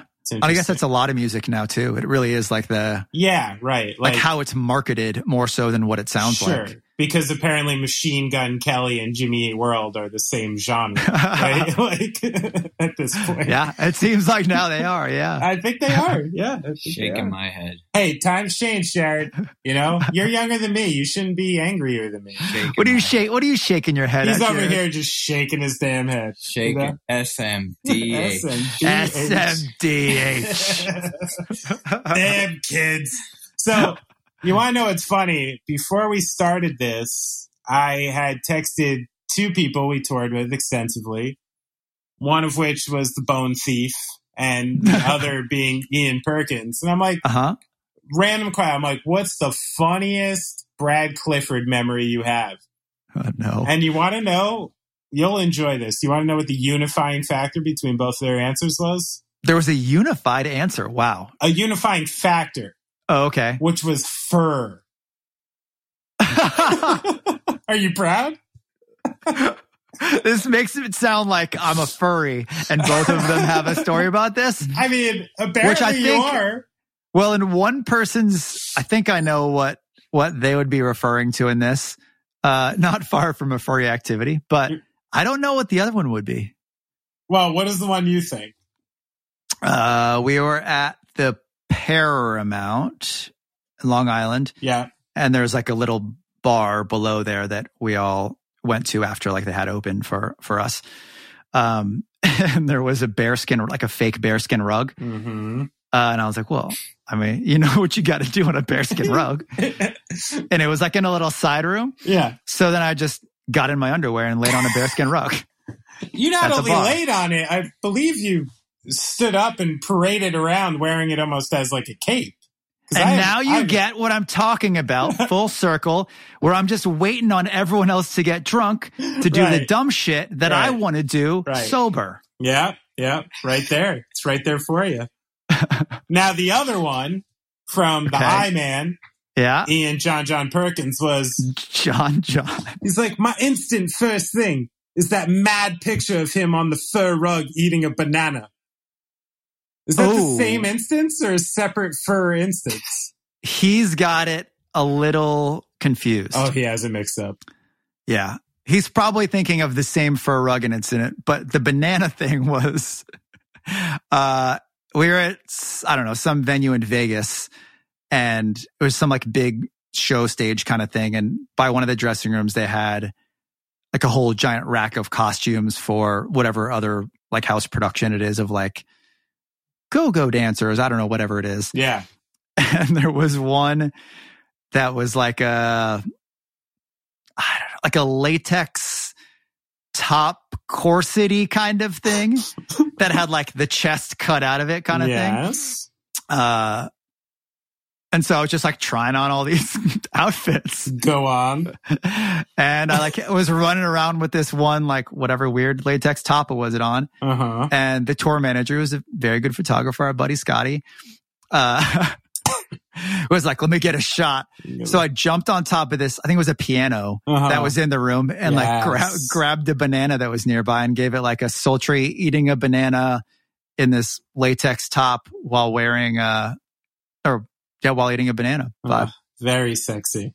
Very. It's very sexy. It's just what I strive for in these situations. I know, Brad. It's a good thing you never did that when we were rooming together all those years. What? Eat a banana in a sultry way? If I looked over one night and you were, in your skivvies eating a banana wrapped in bearskin, I might not have been able to do anything about it.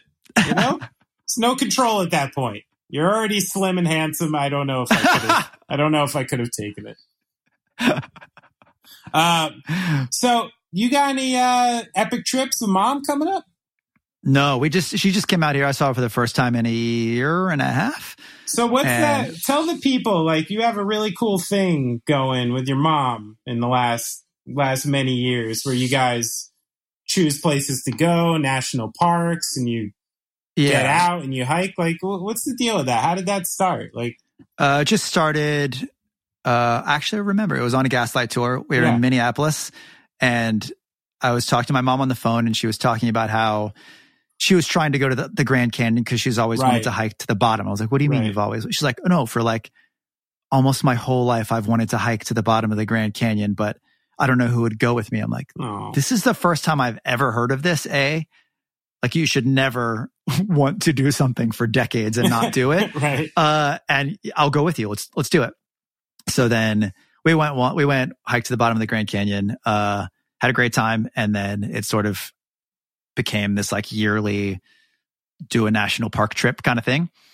And do you guys like proper camp? Like what do you do when you're out there? No, we never have. I don't think she has like a deep interest in doing like a full backpacking thing where you're doing all that and bringing all your food and your camp stuff.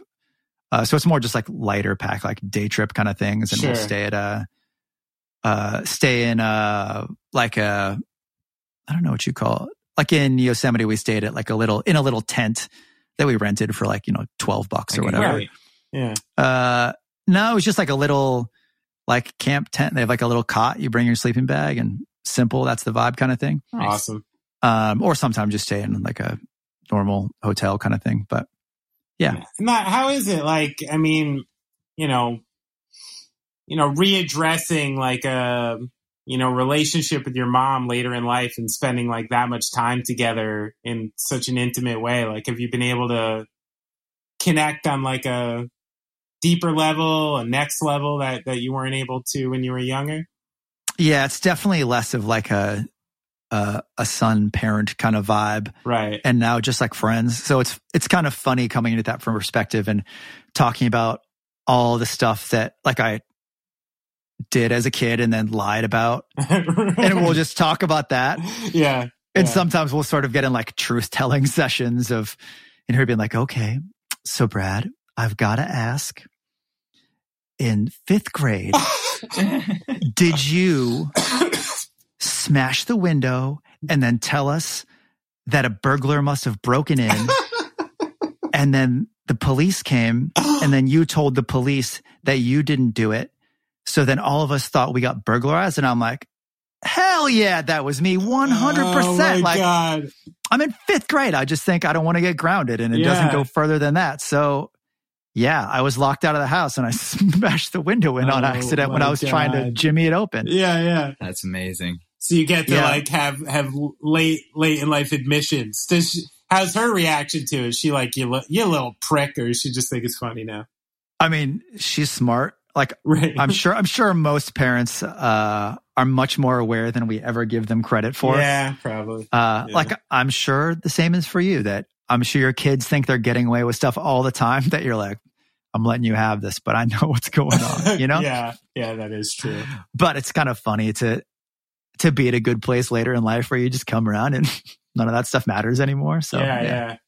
Now let's say we're flying the walls. Like I'm flying a drone or something and I, catch you in the middle of the Grand Canyon hike or something. What's something you two are getting into? You doing philosophy? You doing existentialism? You talk about religion? Like, are you proper getting deep, or is it really just kind of like just really nice and casual at this point? I guess there is some sort of like not like terribly deep philosophical kind of things, but I mean, I have lots of opinions on life, and and she does too, of different ideologies, and we'll get into that a bit. But that being, it's not like it's definitely never confrontational. Right. I've probably likened this to you before as a simple definition, but my mom is personality-wise 100% Marge Simpson.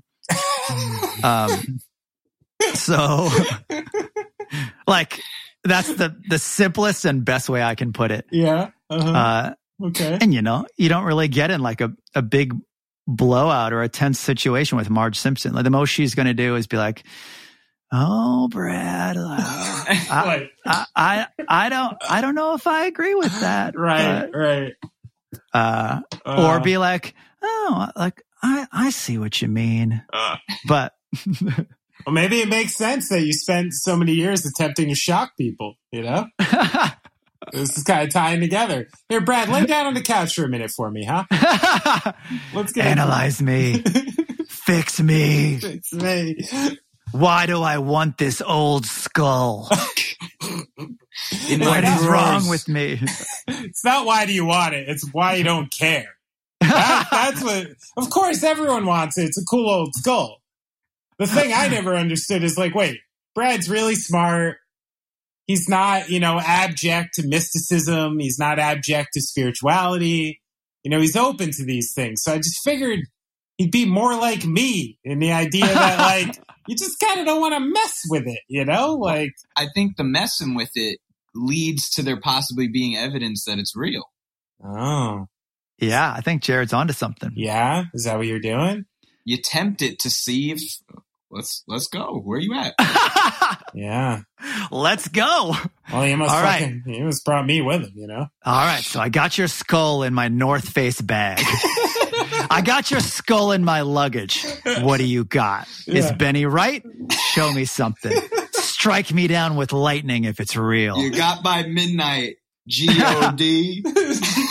Otherwise, I know you're full of shit. It's funny, too. In that same Since by Man interview I pulled the quote with before, you were making baby Jesus comments, too. So, really? Yeah, you've been on this.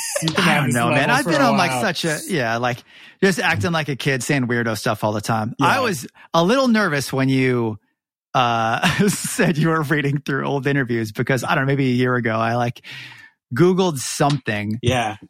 And I found some stuff that is definitely changing of the times that I, in retrospect, am very embarrassed to have said. Sure. Yeah.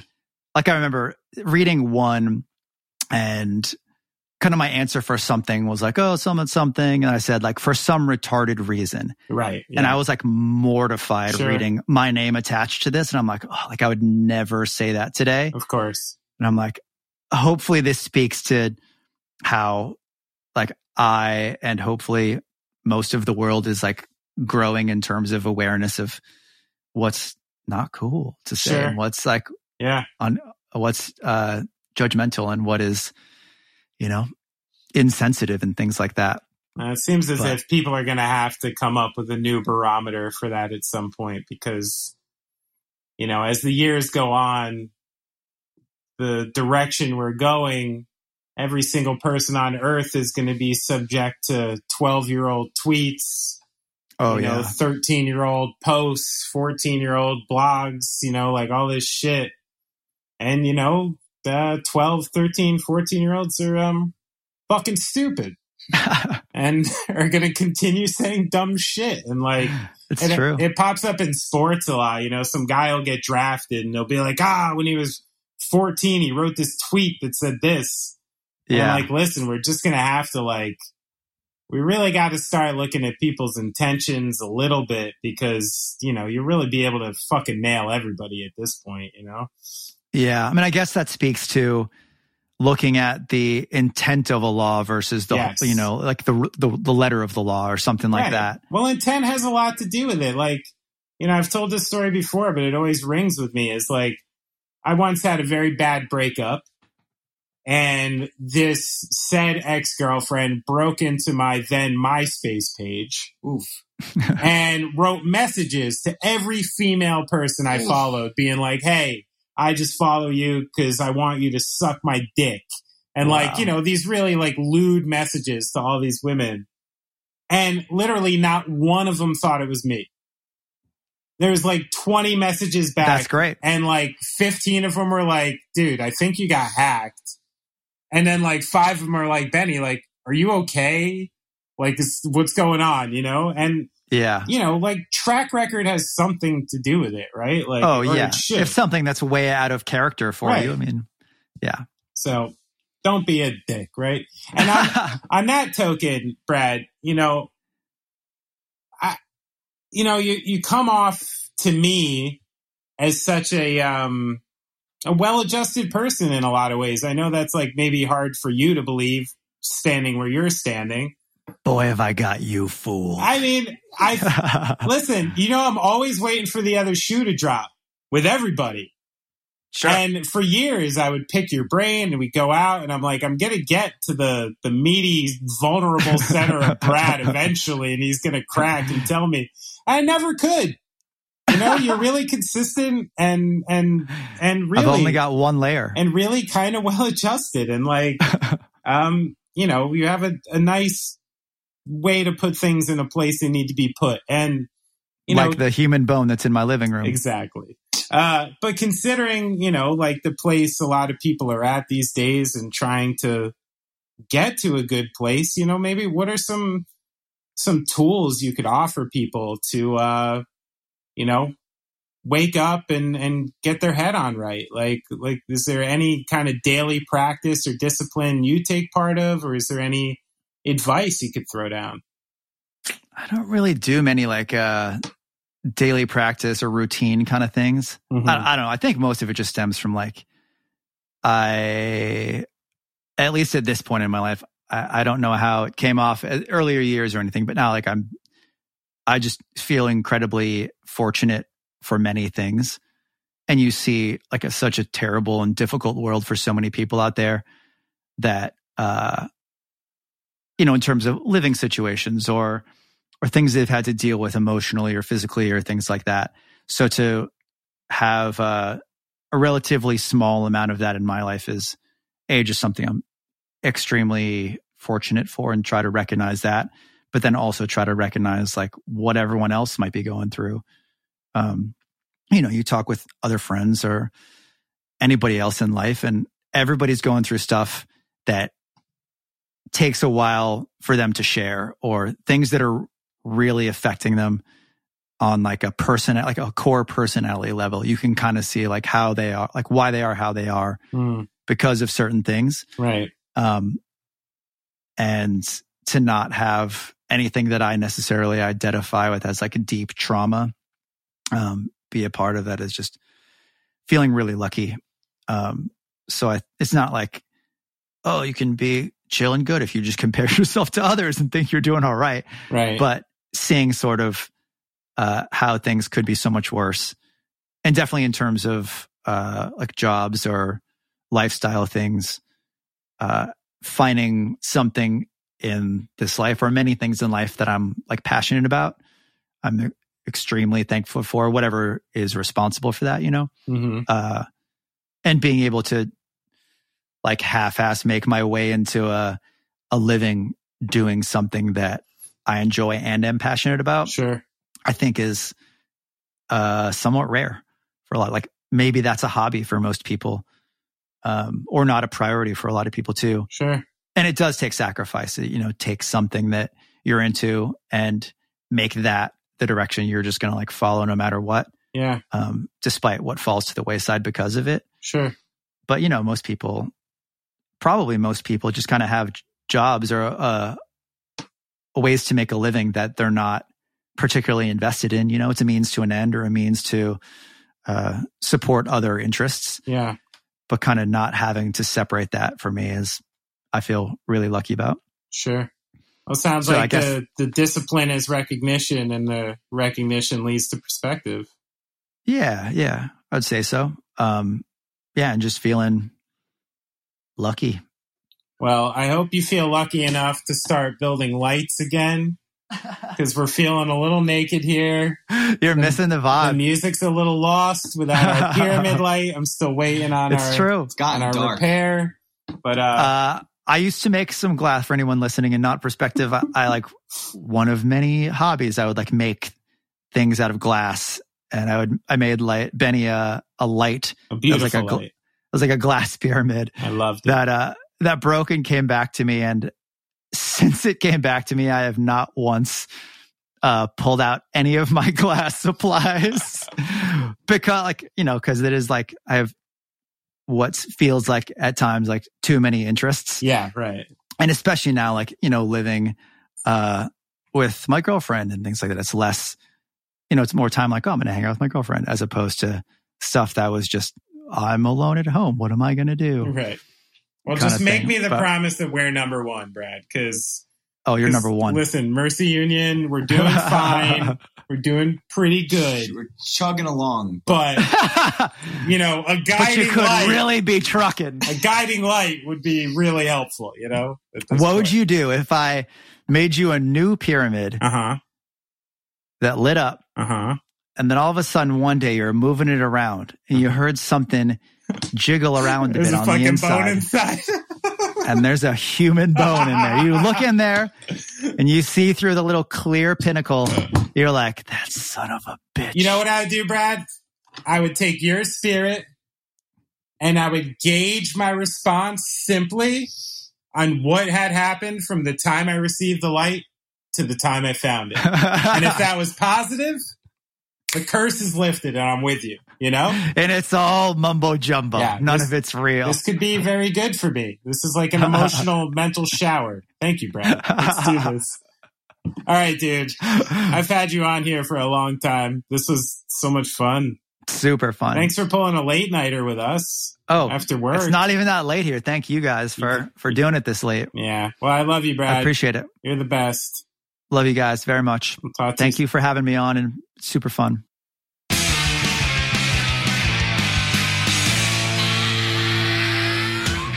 Oh boy. It's like, sounds like a couple of guys sitting around on the bus after a show. That's what it sounded like. Now, let me ask your opinion, Brad. Mm-hmm.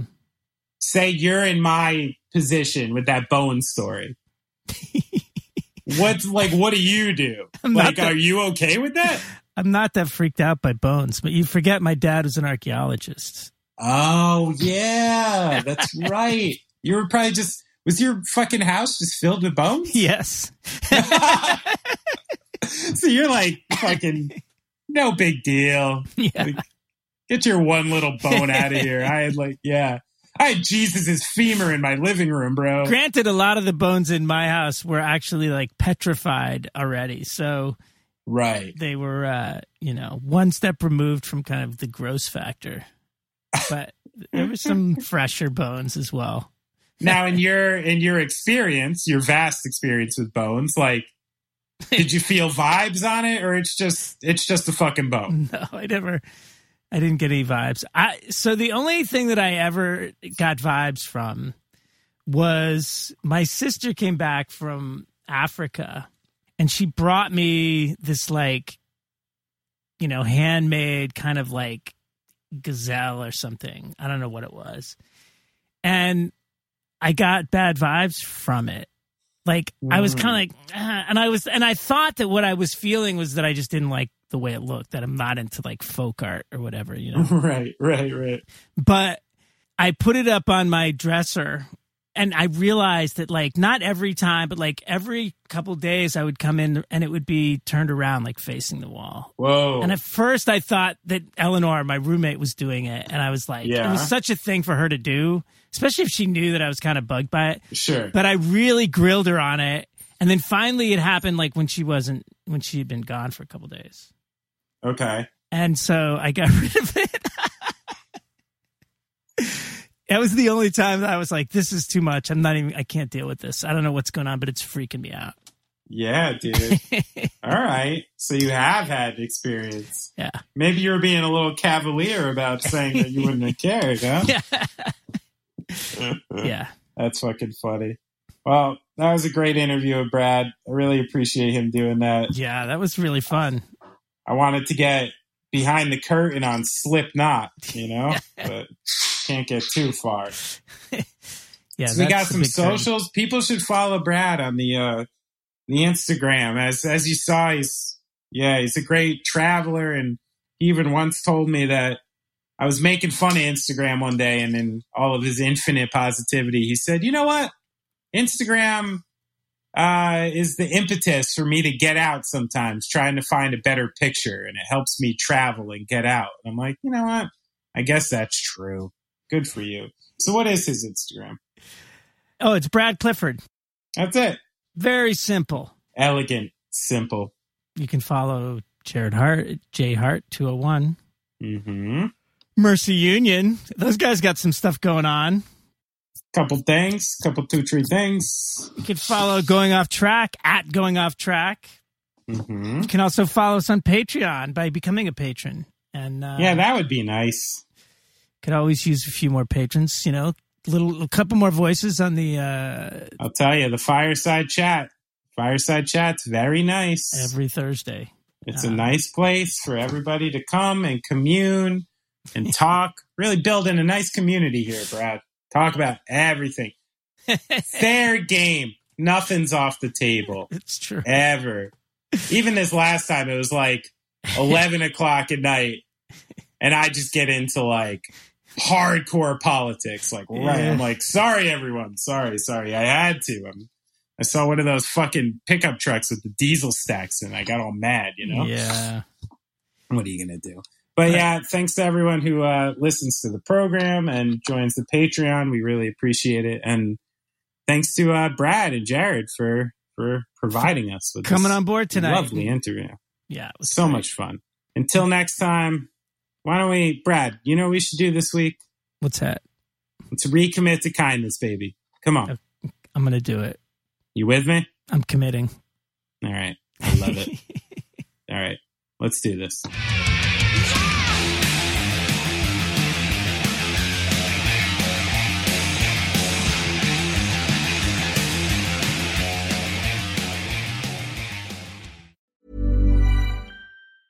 Mom deserves the best, and there's no better place to shop for Mother's Day than Whole Foods Market. They're your destination for unbeatable savings, from premium gifts to show-stopping flowers and irresistible desserts. Start by saving 33% with Prime on all body care and candles. Then get a 15-stem bunch of tulips for just $9.99 each with Prime. Round out Mom's menu with festive rosé, irresistible berry chantilly cake, and more special treats. Come celebrate Mother's Day at Whole Foods Market. Hey, it's Paige DeSorbo from Giggly Squad. High quality fashion without the price tag. Say hello to Quince.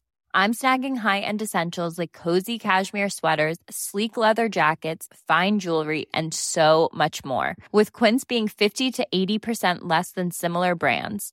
And they partner with factories that prioritize safe, ethical, and responsible manufacturing. I love that. Luxury quality within reach. Go to quince.com/style to get free shipping and 365-day returns on your next order. Quince.com/style. When you make decisions for your company, you look for the no-brainers. If you have a lot of mailing to do, Stamps.com is the ultimate no-brainer. Use the Stamps.com mobile app to mail everything you need to keep your business running with up to 89% off USPS and UPS. Make the same no-brainer decision as over 1 million other businesses with Stamps.com. Use code PROGRAM for a special offer. That's Stamps.com, code PROGRAM.